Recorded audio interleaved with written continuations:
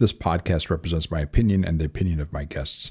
This is not medical advice, and I am not establishing a patient-physician relationship with any listener. The content here should not be taken as medical advice. Content here is for informational purposes only, and because each patient is so unique, please consult your healthcare professional for any medical questions you may have.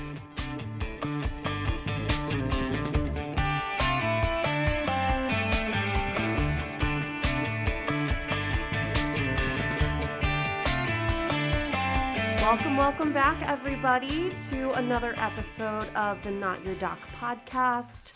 I'm your host, Vanessa, and we're here today with Seth, our producer, and Dr. Tadros, of course. I'm waving. Dr. Tadros, you have a special guest in store for us. For all of us. Please take it away. Yeah. I'm sitting just to my left is Dr. Joseph Ojile. Dr. Ojile is actually a friend of mine, but more importantly, which doesn't qualify him for anything if he were just a friend of mine. More importantly, he's born and bred St. Louisan. He's a founder and CEO and medical director of the Clayton Sleep Institute here in St. Louis. Mm-hmm. They're actually moving, he was just telling me. He's a clinical professor of internal medicine at St. Louis University School of Medicine, where we both went to school for med school. He's board certified in pulmonary medicine, critical care, and sleep. And that's why we're here today, actually, for the last piece. We can pick his brain for anything he tells us, but we are especially interested in sleep today because of his broad interest in clinical medicine and in terms of patient care and in terms of also clinical research. He brings a lot to the table here. We could talk to a lot of people about sleep, but Joe is probably one of the best in St. Louis and probably one of the best in the country because he speaks locally, he speaks nationally, and he speaks internationally. He's past president. I think you finished your presidency in 2018. Yes, that's correct. For the NSF, the National Sleep Foundation, and you also sit on their board still. No, I'm done now. Oh, you're done. Yeah. Mm-hmm. Okay, they've released you. Yeah, they expel you after so many years. Oh, okay. There's a term limit. But thank you, Joe, for joining us. I really appreciate it. I think I've been talking you up to our team here, but also I think our listeners are going to really have great insight about a lot of stuff that's very common in our lives, which is sleep. It takes up at least a third of our life. In my case, probably half my life because I sleep in a lot. Joe, I'm going to start off. Is that all right? That'd be great. Joe, sleep seems to be highly conserved throughout evolution. Every creature seems to need sleep, or at least has a change in activity or metabolism on a daily schedule, a daily routine called a circadian rhythm, I believe. Joe, this is a three-parter. Uh-oh, this is getting complicated, right? Take notes. What is sleep? And what are the different ways that it is studied in humans? And why is sleep so necessary for the preservation of life? So, first of all, thanks for that overly generous introduction. You are my friend, and I'm proud of that. Thankful for that. You've saved my tail more than a handful of times taking care of patients. It's mutual. So sleep's really fascinating. I feel very fortunate to have stumbled into this field early in my training. Mm-hmm. And at St. Louis University, we had one of the early pioneers in sleep medicine. So I really do feel fortunate to be on the early wave of this as a specialty. So sleep from a biological perspective, interesting because every species we know needs some sleep. Mm-hmm. How different animals and species sleep is fascinating. For instance, some animals can sleep half their brain at a time, like birds when they fly. Yes. Certain marine animals, for instance, the ones we know most commonly are like porpoises, right? Mm-hmm. They can sleep one half of their brain at a time because why? They need to breathe and surface and all those sorts of things. Protect themselves. Yeah, down to the cellular level, there's evidence that at very early stages of life development, sleep is a requirement. Mm-hmm. It's incredible. Yes. It's really fascinating, and I wouldn't hold myself out as any sort of expert in biological systems in other creatures, but it is a really interesting thing to look at. As humans, sleep has been a valuable thing for us going back quite a ways in our development. And one of the things that has come up recently, which is interesting, is if you look back before electricity, a few hundred years ago, and now we teach patients this, believe it or not, is about first and second sleep. It's talked about in for instance, in Shakespeare. Mm-hmm. And so when they didn't have lights, people would, for whatever reason, they would go to bed rather early, get up. Some people even describe getting up and having a light family meal in the middle of the night. They'd have a little interaction, and they'd go back to bed and have their second sleep. It's not totally clear what all that was about. The records are somewhat sketchy, but it is well delineated. Yeah. So now we're using, that's called polyphasic sleep. So what we mostly do now is monophasic sleep because we can. Yeah. Right? Yeah. So do you think the polyphasic was just a necessity born out of the lack of light for longer periods of time in colder climates? Or okay, all right. No, it's a great question. Yeah. And we don't know the answer fully to it, but it's the right question.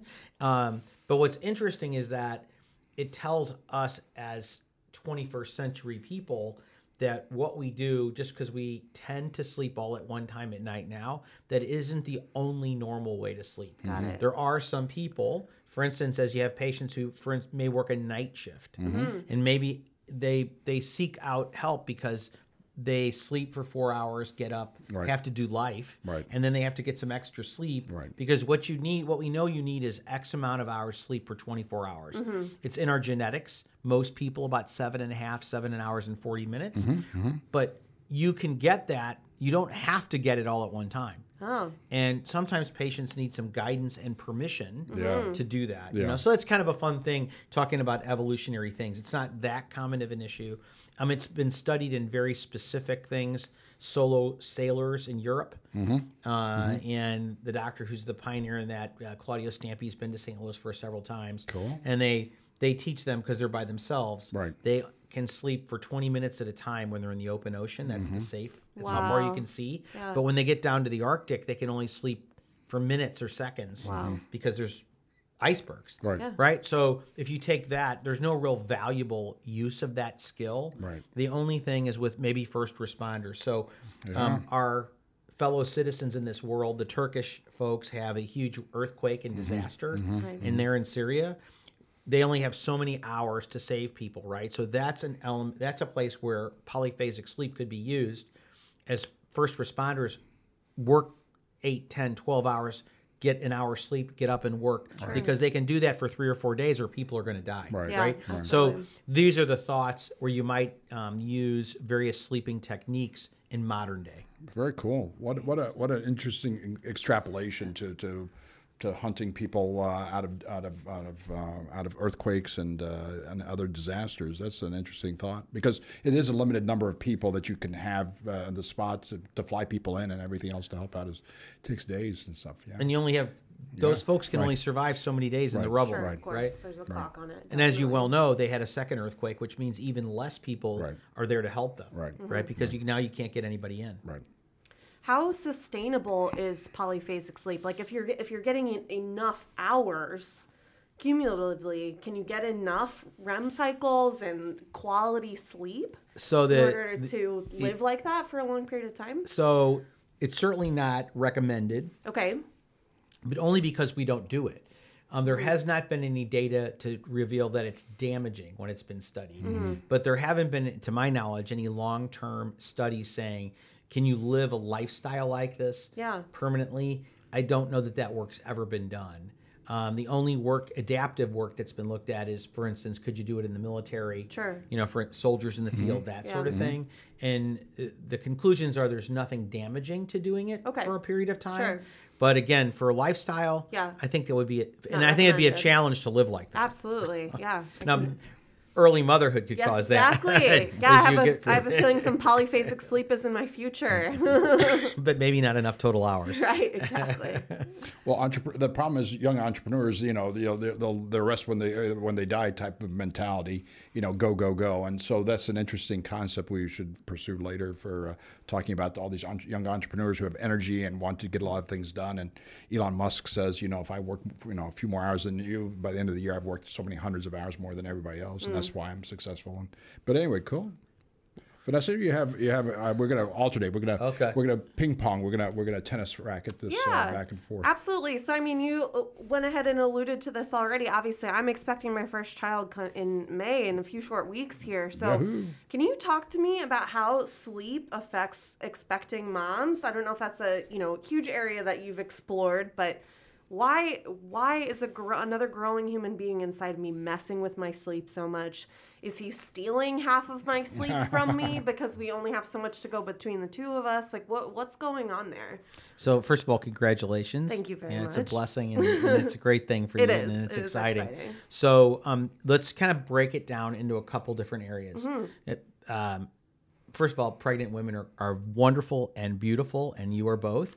And so when you start to look at pregnant ladies, there's the ladies can have a couple issues. One, if snoring may have been an issue before they were pregnant, you have increased blood flow to the sinuses and the posterior pharynx with pregnancy. And so some ladies, when they get pregnant and as their pregnancy progresses, may develop heavy snoring or obstructive sleep apnea. Wow. Which there is data to indicate that can be an impairment for the baby based on the scores when they're born, right?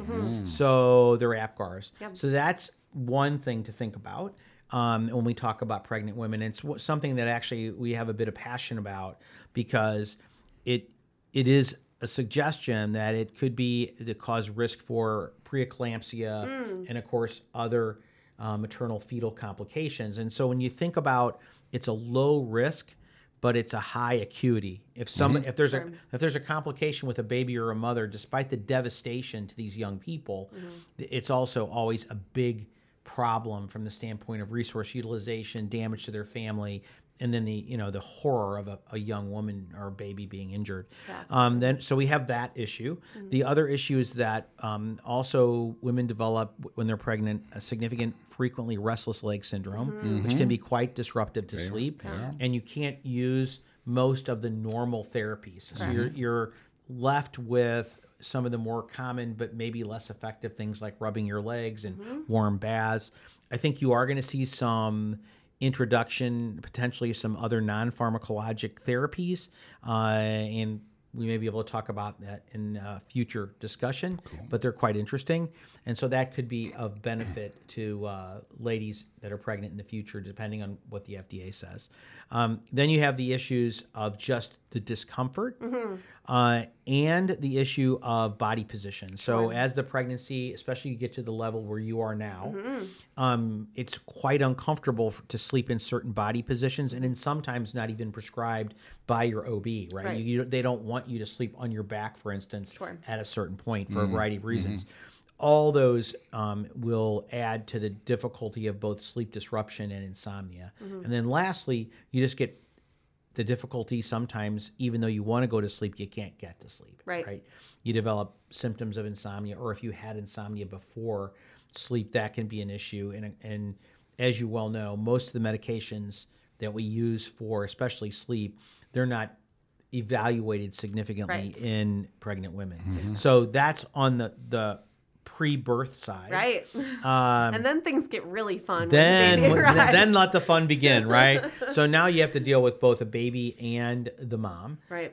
So the mother's recovering from her delivery and has the joy of having that baby, but the baby, especially these first few months, is quite dependent on mom, aka needy, and waking mother up for feeding one way or the other. Frequently those first few weeks hourly or every other hour. Right. And so however those resources to get that feeding done, whether it's a team effort or whether mom's doing it, it is quite disruptive. And so there's just no way around the sleep deprivation. Right. And so part of that for most families or for physicians who are involved in those families is to try to encourage them to have resources to get a little bit more sleep, even if it's not optimal. Baby sleep and infant and children's sleep is a whole nother can of worms, probably beyond our scope today, except that I think there's a few interesting developments since Dr. Tadros and I had our children, and a couple of those I would mention, learning from my colleagues. One, now they have the Back to Sleep program, right? Which is new since our children were little. I don't know anything about it. So they want children, and we used to put our children to bed on their tummies. Now it's back sleeping. Every few changes, then stomach side back, and that's the SIDS prevention issue. It's a fascinating issue. Yes. Now, again, no expert in it, but I can give you some references offline, which is really interesting. The other thing that happens now are the sleep sacks, which are rather interesting because blankets were determined to be problematic. Right. Really? Yeah, right. Yeah, I know. So they Again, a risk for SIDS, suffocation. Really? All the knit blankets from grandma? so now they have these little, and actually they're quite interesting. Yeah, they're amazing. Yeah, actually. so they have little arm holes, and they're basically a zip-up blanket around their bodies with Okay. armholes. All right. And it serves several purposes. Yeah. One, the tactile. Yeah. We realize we need something tactile, right? Right. To the point where in the space station, as you know, they, even though they're weightless, they have basically sleeping bags that they can zip into, so they have a tactile feeling. So Right. it gives the babies tactile touch. Right. It's a signal to them. It's bedtime. It's time to go Right? sleep, right? So you get them in their sleep sack, they know it's time, right? Sure. So that's a new development in the last 10 years or so. And those are probably the biggest. And then the awareness that young parents have, much more than certainly I did as a young parent. And my don't- friend here, Chuck, probably knew everything. But, No, I didn't know anything. But that the successful navigation of routine. Yeah. Young parents, in our experience, mine and our families, my wife's, much more structured about bedtime, wake time, naps. Right. I mean, we kind of look at each other, and our kids sort of went to bed around the same time, Yeah. and kind of got up at a certain Right. time, and they got their naps sort of at the same time. So in any case, I think all those elements, childhood sleep performance are been much improved. Yeah. And there's more to it, of course, than that. Letting the children cry and get in the routine of putting themselves to sleep. Right. Very difficult things to execute on, easy to talk about. Right.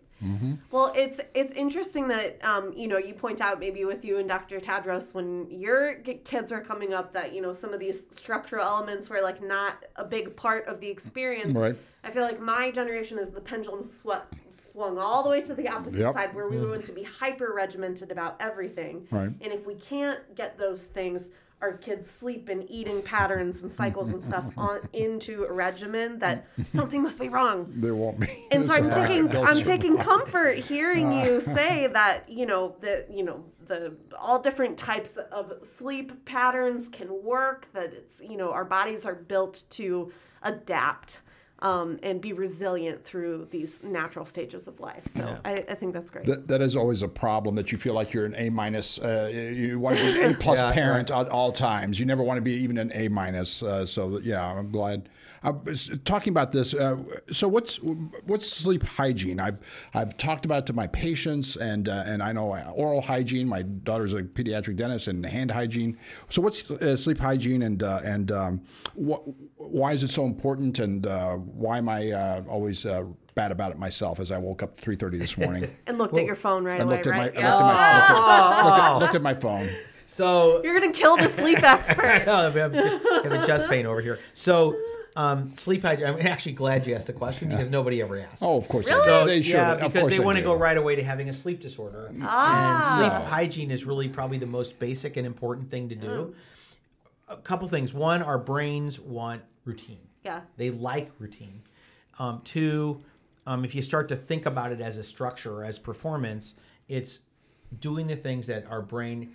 We like to say, what I tell patients, what your grandma told you when you were little was right. Yes, I Okay? tell people that all the time. Yes, they knew. It is. It's true. Go to bed at unfortunately, the same time. Yep. Get up at the same time. The other thing that the old timers knew, we're old timers now, by the way, Yeah, we are. is getting Yeah. bright light in the morning. Probably Yeah. one of the least appreciated things that keeps your body's internal clock, your circadian rhythm, and it also so by 20 minutes. 30 minutes of bright light when you get up at your fixed wake time. That'll help keep you centered. It helps your brain know, believe it or not, when you should go to bed.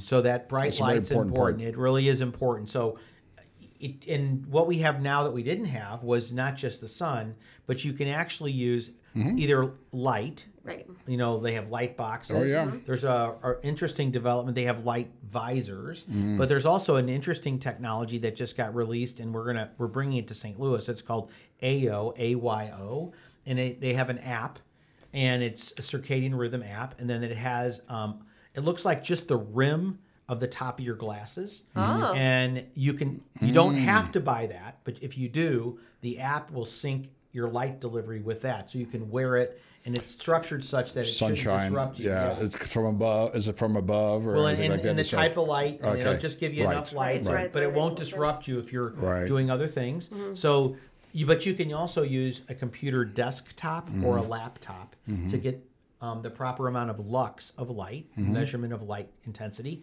iPads don't really work. Phones don't work for this task.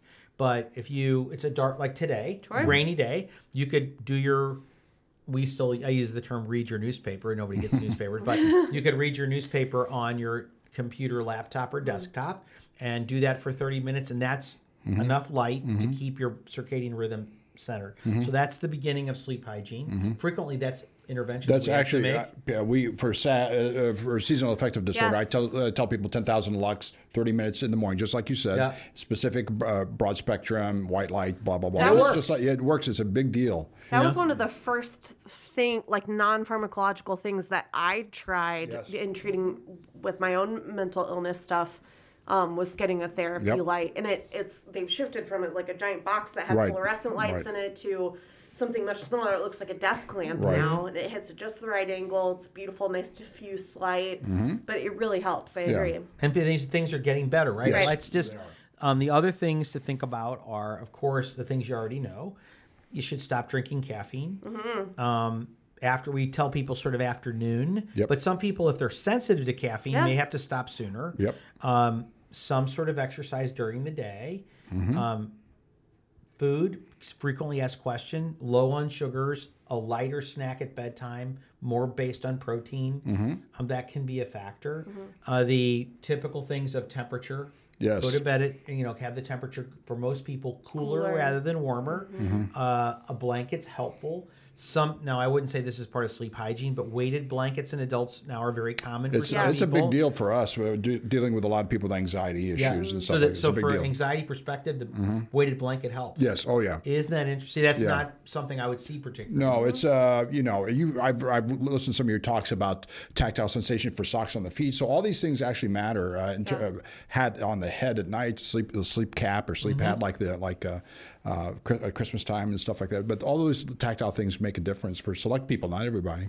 It's the same idea as swaddling a baby, the sleep sack that we're talking about, kind of that comfort mechanism. So those are the big, I'm trying to think if there's any other big ones. And then lastly, since it sounds like that may be an issue in the room, when stopping electronics an hour or more before bedtime.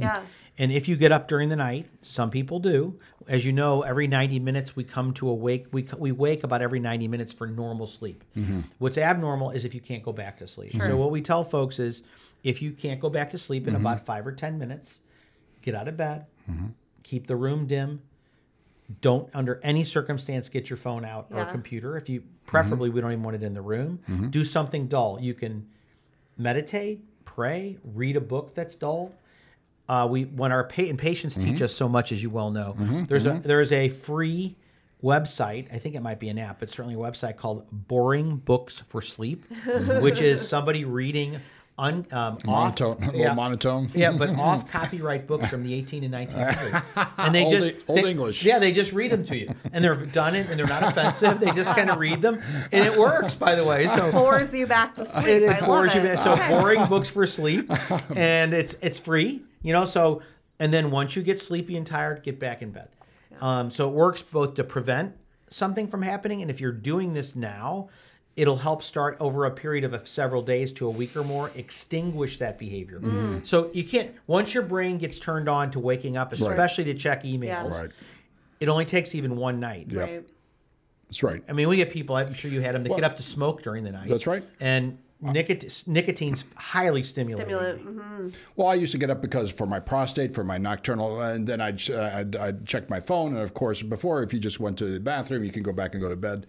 But now the phone, and now there's something there all the time. So yes, but now I'm relaxed. I'm not panicked like a lot of people. So which is its own advantage. Well, good. Well, I think that's an interesting segue.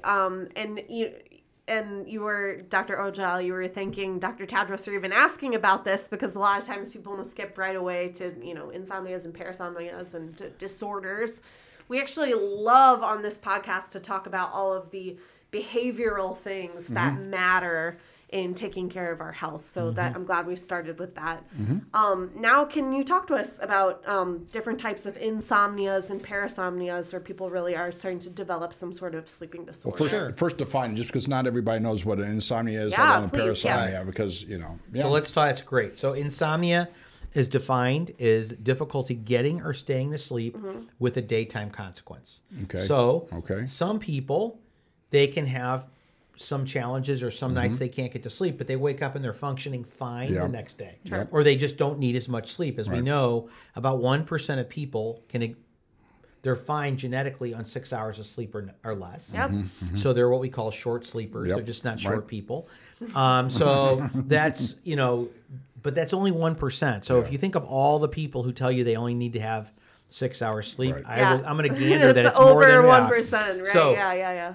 But if you don't have a daytime consequence, so if you have a daytime consequence, that's the definition, and typically for more than 3 months. So once you go from there, the most common things we look at, certainly what's the most common issue, which what you deal with frequently is stress and anxiety. Yes. It's the number one thing. If you look at the NIH consensus conference from about 10 years ago, 2/3 of people had stress-related issues. So part of it is getting people to figure out some methodologies of how to deal with that. Yes.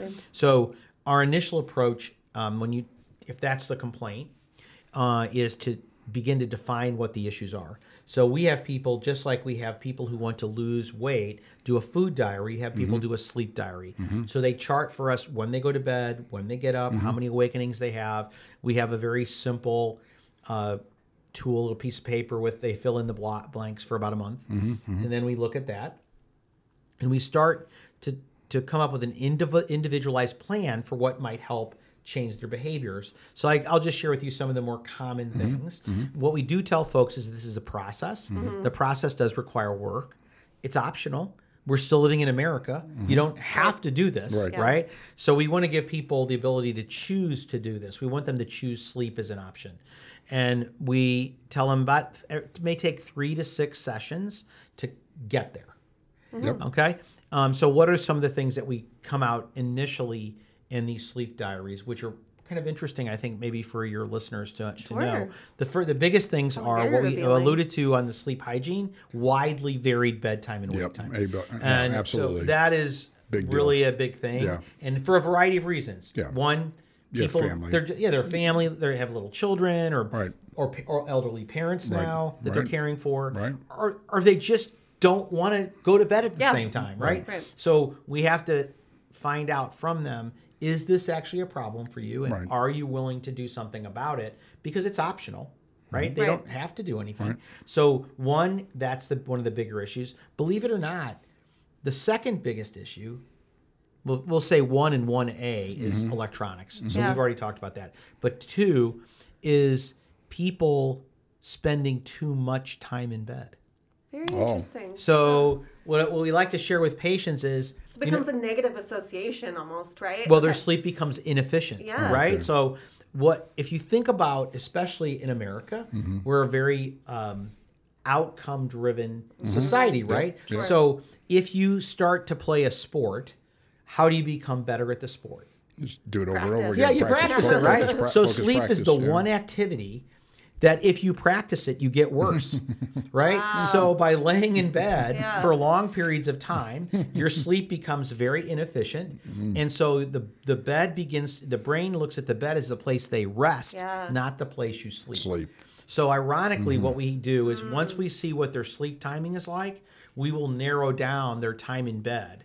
There is actually an intervention, which is a little more than this, which is called sleep restriction, which we do under careful circumstances. Sure. But what I'm talking about, we can do very easily with many people. So it's one of the 2 or 3 most common things we see, which are in effect unexpected by the patient when they do these sleep diaries. Yeah. Right. So stable wake time, bedtime, bright light in the morning, getting rid of electronics, and then this narrowing of the total sleep time, but still giving them enough time to be rested. Right. And what you do is you end up making their sleep, once they narrow their sleep time, their sleep becomes much more dense. Right. You should sleep about 9 to 9.2 minutes out of every 10.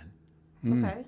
So when you see people that are lying around in bed, that are in bed for 10 hours, but they're only sleeping 7, Okay, you'll start to see that, and it only gets worse. Right. So they'll go to bed even earlier. Right. So we had an individual this week who's complaining they're going to bed at 9 and upset that they can't stay asleep till 6. Okay. Yeah, or 7. Yeah. And said, well, I could really go to bed at 8.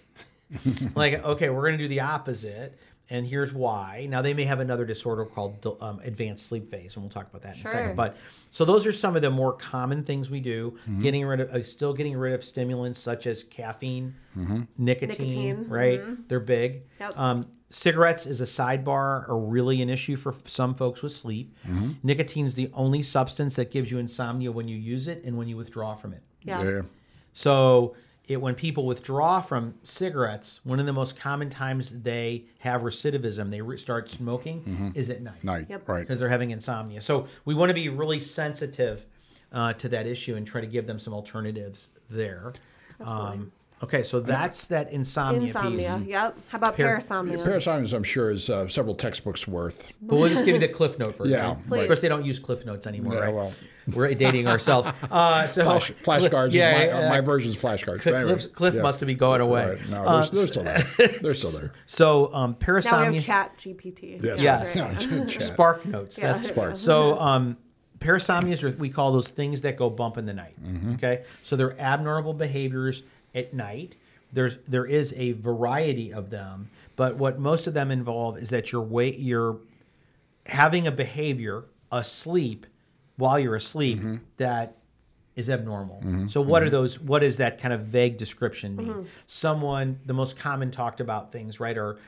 We think things like sleepwalking and night terrors, but the most common disorder that we treat, interestingly, is when people start acting out their dreams. So, and the most common of those is called REM behavior disorder. Wow. And that occurs typically 6th, 7th, and 8th decade, a little more common in men than women. And the classic case now, it's a little bit less because the World War II generation is about off the scene, but it's a older gentleman who was in, quote, the war, and they start thinking they're in a firefight and swinging in their arms and maybe hit their spouse. They do hit their spouse, yeah. And they don't mean to. Right? No. It's a horrifying thing. So it's easily treated, but that's the most common parasomnia. So any of those nocturnal behaviors or sleep-related behaviors when the patients are unaware, those are parasomnias. Wow. And I had a daughter that's, my wife used to talk in her sleep whenever she was much younger than before I met her. My daughter has it, so sleep talking, and And are these accentuated by sleep medicines sometimes, like Ambiens of the world and stuff like that? Yeah, that's such an interesting question. So some of these behaviors are accentuated by stress, sleep deprivation, right, and sometimes by alcohol. They're classically called priming substances. It can happen. You're said by, but your question wasn't. Yeah, that. About Ambien. Ambien. So the drugs. Yeah. So the drugs make them worse. Yeah, some of the drugs can cause abnormal behaviors, right, especially when used in higher doses than prescribed. Okay. Can do it in people that aren't even don't even right. have that. That's right. They don't have. So it. effectively, what happens is that if the person, when they wake up, if the levels of the drug are elevated, still high. So those drugs, of course, used carefully in the correct doses, you don't see these behaviors very often. But we always want to caution folks that this can happen because you are taking a drug, and drugs do have side effects. Well, that leads to my next question. Somehow we're hitting 1,000 here. We're batting 1,000. Joe, I've written many prescriptions to help people get to sleep and stay asleep. I've also helped on the other end. I've also written prescriptions to help people stay awake. So what are our brain's sleep and wake circuits, and why am I having such a hard time with getting it regulated for my patients?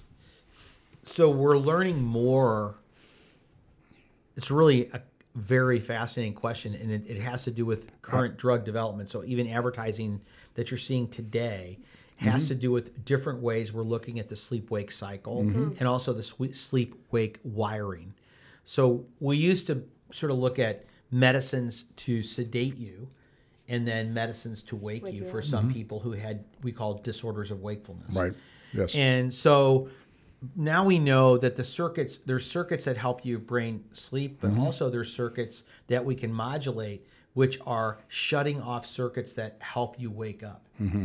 It's a different approach, right? So we can improve the sleepiness circuits, and we can shut down the wakefulness circuits exactly to help you sleep. Right. Now, what's really doubly interesting for me personally about your question is that we are agnostic about medicine. We're not anti-medicine. Okay. We're agnostic. And for most patients, medicine should be considered after we do all the things that you both brilliantly brought up before that question, which is all the sleep behaviors, making sure they're tight, doing all those things. And if people stress management, if you start to incorporate this holistic approach, most patients actually don't need medicine. Well, what you've said, which always catches me, is that sleep is not right at bedtime. It starts at the beginning of the day. Whenever you wake up, the light, your stress, your caffeine, all this stuff, sleep at night starts 12, 14 hours before, which is a big deal. I don't think most doctors think that way, and I don't think most patients think that way. That's for sure. Well, and that's part of our. And you have an insomnia section within your. Yes, we do. We have it. We say, and I think it's probably still true, we have the only freestanding insomnia center in the country. Yeah. But one of our passions is to bring the best of sleep medicine to St. Louis, and part of that involves sort of this educational piece. Yes. And we know, I always tell people, we know when we're winning. To your very point, when people get up in the morning and they'll tell us something that's very important, they'll go like, I'm not worried about going to sleep now when I get up in the morning. And that kind of gives you a window into their level of anxiety that when they get up in the morning, they're already stressing over that night. I've been there before, and you're literally in tears as soon as you get up because you want to be back in bed before you even leave bed. Yeah. They're literally tearing up because they're so exhausted. And they're anxious then. It's just terrible. The rest of the days could be atrocious for them. Yeah. And one other adage about sleep, which is quite true and why relaxation can be very helpful, is that sleep is like sex for a man. If you think about it, you can't do it. So when people are going to bed, if they're saying I've got to put myself done, you cannot do it. So one technique besides regular relaxation, a technique that Dr. Mark Muehlbach's our PhD and we've worked on with our folks, is we call it a worry journal. And so we have people, it sounds silly, but it's so effective. Yeah, I'd be writing on the back of the journal. But you write it down the spine. Yeah, and what's the theory, right? Right, sure. It's an old theory, as old as the Bible. Yeah. And what is the theory? A burden shared is a burden given. Yeah. So what we're instructing people is we're not advocating whether they journal or not. Okay, they can. It doesn't matter what they do with my view, and this is a anecdotal view, not necessarily a scientific view, but the act of writing appears to be important. Absolutely. So we tell them we don't want you typing it on an iPad or a phone. You have to get a piece of paper and you have to write it, and it can just whatever your worries are, or even a to-do list for the next day. Sure. Just the act of writing it, and then you can leave it. Now you're leaving your burdens to that paper, right? It's amazing. If you do the other things, this is an adjunct to all the other things we talked about. Right. But if you do those things, and the next day, if you want to journal, you can. Right. But otherwise, you can just burn it or throw it away. Joe, I just was texting one of my friends who's a licensed professional counselor, and I asked her, I said, blah, blah, blah, why does it feel better to unload on somebody? And she says, well, sometimes if I'm angry, I write it down, but I never send it. And just the exact same thing. And it's the mechanics of writing it, and you don't have to send it, you don't have to do anything with it, but it's exactly the same principle for therapeutic, for depression, anxiety, the same thing that you just described, exact same process. It'd be interesting to know from some of our neuro colleagues, right? Is there a neuron discharge? Is there something that happens? But it's clearly effective. Yeah, there's there for a lot of people. Yeah. I'm struck here by all of the overlaps that I'm hearing with treatment of mental health as well as sleep. I mean, almost all of these are the same sorts of techniques that we're encouraging patients to pick up that I've had to pick up throughout my life. Yep. And, it just kind of drives it home that some of these most entrenched medical issues that we deal with are so much about reframing our thinking, getting tools to help us manage the symptoms, the way that they bother us and weigh us down throughout life. And it's great to hear that sleep can be included in that category, that it's something that can be managed by, thinking about it well, by discharging our stresses, by, Well, mentioned I these mean, things. they talk about the vital signs and pain being a vital sign, but I think sleep, I use sleep as a canary in coal mine for my bipolars, for Oh my my God, yeah. for my chronic pain. I mean, that's the stuff that leads sometimes for weeks to months before they come see me or their family says enough. We have Right. we have enough of your depression, but it shows up in their sleep wake and their sleep energy relationships, and then they come see people like us at the ketamine Well, to clinic. show how smart you are about that. No. And if you look at post-traumatic stress, Right, right. and also the chronic brain injury, Yes, the stuff with CBIs. so, the NFL had famously, and of course it's out there, right? But most of those folks, their first symptoms were insomnia, Right. Yeah. and so that it is in a sense that canary in the coal mine, right? So right. I think it's smart to look at. What we're going towards in mental health is finding a way not to have asked patients how depressed in the scale and try to semi-quantify, to look at people's, whether they're EEGs, their sleep-wake cycles, their fMRIs, and we're looking for ways to try to find how to diagnose people without having to, just like looking at blood pressure. I don't have to ask you about your blood pressure, cholesterol. So this is interesting stuff whenever we can look at it from sleep. And I think one last thing, I think to your point, we're really fortunate in St. Louis to have some very fine psychiatrists and mental health professionals. And one of the things that's important to us as an organization is to collaborate. Make sure they know we want to collaborate with them. Yes. The patients and the doctors are often shocked that we call them. Yeah. Uh-huh. It's like, look, Good. we need to make sure we're in line. The other thing is, for most patients, I think it's best for their psychiatrist to write all their drugs. And it's just actually a tactical issue. Right, it When is. one person, psychiatrists by and large are highly trained in pharmacology. absolutely. And again, I think we're very fortunate In our in town to experience, have too. some very good people. And so let's coordinate with them, but keep one person in charge, work together with making the patients Always. better. I think that collaborative approach Yeah. is very helpful. Yeah, as a primary care physician, we only one guy or gal to take care of your pain medicine, your mental health medicine. Oftentimes the same person. Big deal in terms of absolutely about covering, making sure you don't mess with the patient in unintended ways. Yeah, Speaking absolutely. about medicines, Joe, every time that I wrote for sleep medicine, I let out a deep groan inside. It just killed me because if the medicine worked, the patient wanted to stay on it ad infinitum forever, and if it didn't work, I'd be hearing about it in a couple of days. So I was stuck. No matter I knew what was coming. One way or the other, I was not going to be happy. And so what is non-restorative sleep, and what was I doing wrong, and why is it that I needed to talk to people more about physical exercise, sleep hygiene, caffeine, and behavioral modification, CBT, cognitive behavioral therapy. So let's just, first of all, you weren't doing anything wrong, as per usual. The one thing about sleep, if they have these if people have chronic pain, Right. if they have psychiatric disease that's flaring, Right. The medicine's not going to overcome the pain. So getting the underlying problem addressed before you consider the sleep medicine. Addressing the sleep behaviors before we do the sleep medicine. Yeah.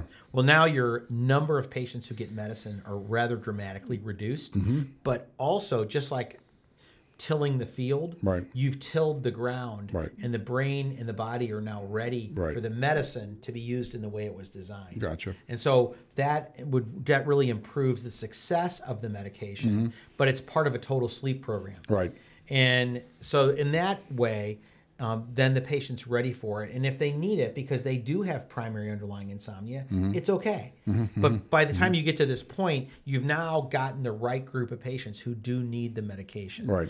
And then if it's effective, the minimum dose for effectiveness Right. you're able to use that. And then if they need the medicine because they have that biology, that's okay. There's, to some degree, it's stripping away the guilt Right. associated There's with tons insomnia. of guilt. Yeah. Absolutely. Guilt's rampant, right? It's by far. So I tell patients I'm an anti-guilt guy, Okay. right? Because the same like obstructive sleep apnea, just because someone has it, it's not their fault, Right. Right? Insomnia frequently is biologic. Once we get through all these things we've already talked about, Right. So there's that element of getting people in a place where their biology can be normal. Yeah. then we can uncover their true biology. I mean, you just say it over and over again that we have to deal with stuff well before. Sleep is the tail end, it's like the end of the day, but we have to lots of stuff that we need to do in advance before we get to the point where we're stuck. A lot of us, because we have 15 minutes with the patient, I'll put them on sleep and hopefully it'll help their pain, or hopefully it'll help their depression, hopefully, so that I'm trying to get to, killing three birds with one stone type stuff. And it's difficult. So we had a talk I gave for years called "It's the Common Final Pathway." Yeah, it is. And if you look at sleep, every disease state, when it becomes chronic, has a sleep disruption component. Whether it's heart failure, chronic obstructive lung disease, GI, and so psychiatric disorders. So but if you just treat the sleep piece, you're not going to fix everything, right? But it has to be part of the plan, right? And you said this very early on, which is smart and always interesting to me. It can be a very interesting diagnostic. For instance, when someone would have an asthma exacerbation, right? Yes. My trick in the morning when I'd see them in the hospital was not to ask them about their asthma, but to ask them how they slept that night. And when they slept all night, you knew you were winning. Right? Their asthma was quieting down because they weren't getting up at night to breathe. Right. Same with COPD. So heart failure, same way. Exactly. But it's getting people to have that biological insight to see that as valuable, because our colleagues are so busy. They're so smart and well trained, but they're so busy that these kind of little things are difficult to incorporate. It is, and it makes it. Unfortunately, it parlays into so many different things, and we're chasing. I mean, what you hear me saying is I'm chasing my tail a lot, and it's because I'm not starting at the beginning, like the song says. So I think that dovetails beautifully into my next question, which is, many of our young patients, especially, we're going to talk about energy drinks here. So many of our young patients that we're seeing come to us dealing with depression, anxiety, bipolar disorder, that's also affecting their sleep. They are heavily reliant on caffeinated beverages and nicotine as well to get them through their days, school, work, whatever it is. What do you think this is attributed to? How can we convince people to sort of give up on that crutch, which a lot of these patients can feel like this is the only thing that's helping me function. If I give this up, what else do I have left? Can give us some hope with that. Help us out. But it's difficult, and my approach probably isn't a purist approach, which is that. But let's not let perfection get in the way of perfection. Sure, yes. So, perfection's the enemy of good enough, right? Yeah. So if we have a conversation about what it might look like if you just made some effort, it doesn't have to be perfect, at better sleep, choosing sleep is a better habit. And then let's have a goal for diminishing the amount of caffeine dependency you have. At the end of the day, all those things are just caffeine delivery systems. Right? Absolutely. And so let's choose some. You can take them, but let's only use this many doses of caffeine, say, in the morning. Or what's the reason? Are you using caffeine because you're working nights? We do need to understand their lives, the context, right? And I actually find it fascinating. That, to me, is really interesting. Part of what we do is understanding where people are coming at in their life. If you work nights, and I think the other part, the anti-guilt thing, there's a real interesting book called The God of the Mundane, is to, it's to sort of acknowledge each other as fellow citizens of our community, fellow human beings, and acknowledge that people that are working really hard to get through life are heroic. Right? You don't just have to throw a football or hit a baseball to be a hero. Somebody who is a young parent and they're working 3 jobs to put food on the table. And I mean, they're heroes to me. And so acknowledging that to them and saying, hey, look, we're with you. Let's work together. You're not relying on these things because you are weak and exactly. And so let's have a goal, right? Yourself. Yeah, absolutely. But to do it in a space that's not guilt driven, but is positive, I think that can help folks a lot. We do see it help folks. Plus, sometimes people need the ability to not feel guilty. Absolutely. There's been a lot of tears shed in our office when we tell people that, and they break down. And the tension is so they're carrying this burden with them. And if you relieve that burden, I mean, we are called to practice medicine And that means ministering to people where they are. Yeah. You know, Right. and it isn't all about giving them just antibiotics. Your Catholicism is coming through. No, Good job. it's important. I mean, Right? You Right? have to. Well, that's what St. Paul says, right? Right. You meet people where they are. It is. And in healthcare, I think the more we can do that, and God knows I'm not perfect, but the more we try to do that, the better people tend to do. Absolutely. And they respond to it. Yeah. Shame Yeah, is it a is. terrible motivator. Yeah. It does not produce long-lasting results. It does not Zero. empower people to feel like they have any agency or control over themselves. Right. I love that approach. One of my dear mentor friends, we have a theory called we'll call it the bag of stuff. And everybody carries their bag of stuff, right? Mhm, yes. But healthy people, they empty the bag every day, Yeah. right? And the people, Right. like, for instance, that you're caring for, they frequently can't, no one's helped them Yeah. empty it, Right. right? And Right. until you get rid of that stuff, it really comes out with sleep. Yeah. Because Yeah. what happens at night, everything's right. Right. We used to say everything right gets there worse for at them. night. Yeah. It's just Yeah, like, it is. and so if you can get that stuff off the table, this speaks again to the worry journal. And you know, we had one fellow who came in for sleep, and we were interviewing him. Very interesting gentleman, late middle age, and he'd been talking to our PhD, who's a very lovely guy, for probably 45 minutes to an hour. And we walked in and we start shooting the breeze a little bit. And, you know, sometimes just clinically you're going, okay, I just kind of went for it. Said, when did this all start? Anyway, he just exploded and had his cathartic episode where he described how as a young person, he'd been beaten with a 2x4. And I don't even know that he really realized he was, but Traumatized. his Yeah. wife was just there with, she, I think, had some knowledge of it, Yeah. but that was it. Yeah. Once that all kind Absolutely. of got out, and then we said, like, okay, we're not there. We don't hold ourselves out as therapists. We're not therapists. Neither When are we. when those things are uncovered, we help people get where they need to go. Absolutely. But the point is, it got the conversation started. Right. So anyway, that's part, I think, of what we. Yeah. I I'm still a silly guy. I think Dr. Tadros is too. Very- I still have the same 1 degree of wonder and excitement are. of being a doctor that I ever had when I was. You 20. are. You're very bright-eyed. People should meet you. You're very bright-eyed. As you talk, your eyes get bigger and bigger and bigger. But I think I love that It is. it's a can't- privilege to do this. It is. You know, it is a privilege. You're exactly right. And one what of a our- what a blessing. You're absolutely correct. And one of my dear colleagues, who's not a primary care physician, but just a little older than we are, but we are out, and he has said something so smart. He goes, I guess I still believe that that our city and our country made an investment in us to be physicians, and I have a moral obligation to practice as long as I can. Now he doesn't want to go, Right. but Right. to provide the service because they gave me so much in investing in my education Right. that this isn't just a benign transaction; it's a Right. moral transaction. Sure. I'm like, that is really deep. It's beautiful. It is. Yeah. And he's a beautiful doctor. Yeah. But I mean, I was like, that is heavy duty discussion. It's the antithesis of burnout, of how people feel in burnout, that they give, and they don't feel anything in return, and that's a burnout. So that's how you not to burn out. Obviously, that's Yeah. exactly right.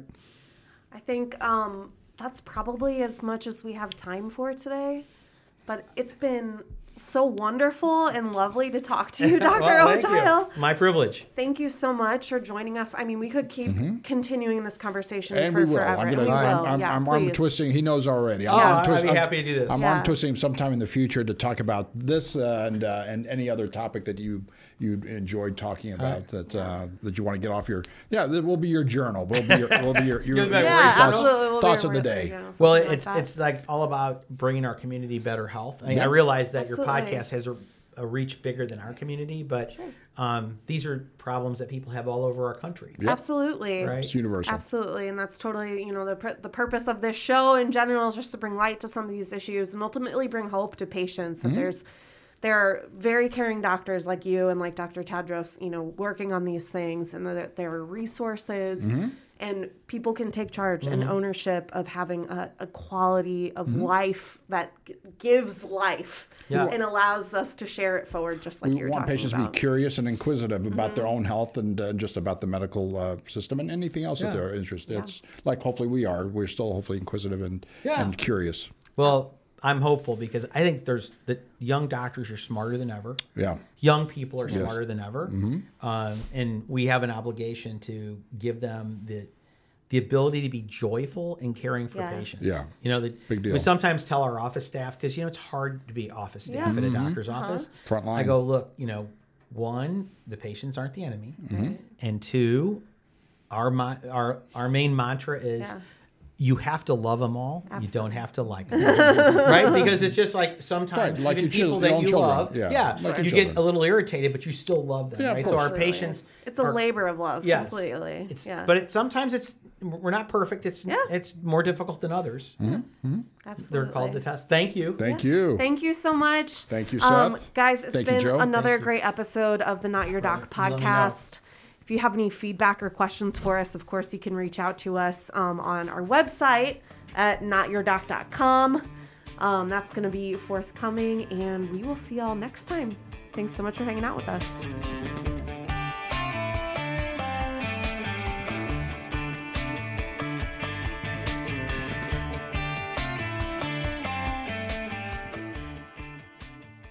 This previous podcast represents my opinions and the opinions of my guests. This is not medical advice, and I'm not establishing a physician-patient relationship with any listener. The content here should not be taken as medical advice. The content here is for informational purposes only, and because each patient is so unique, please consult your healthcare professional for any medical questions that you may have.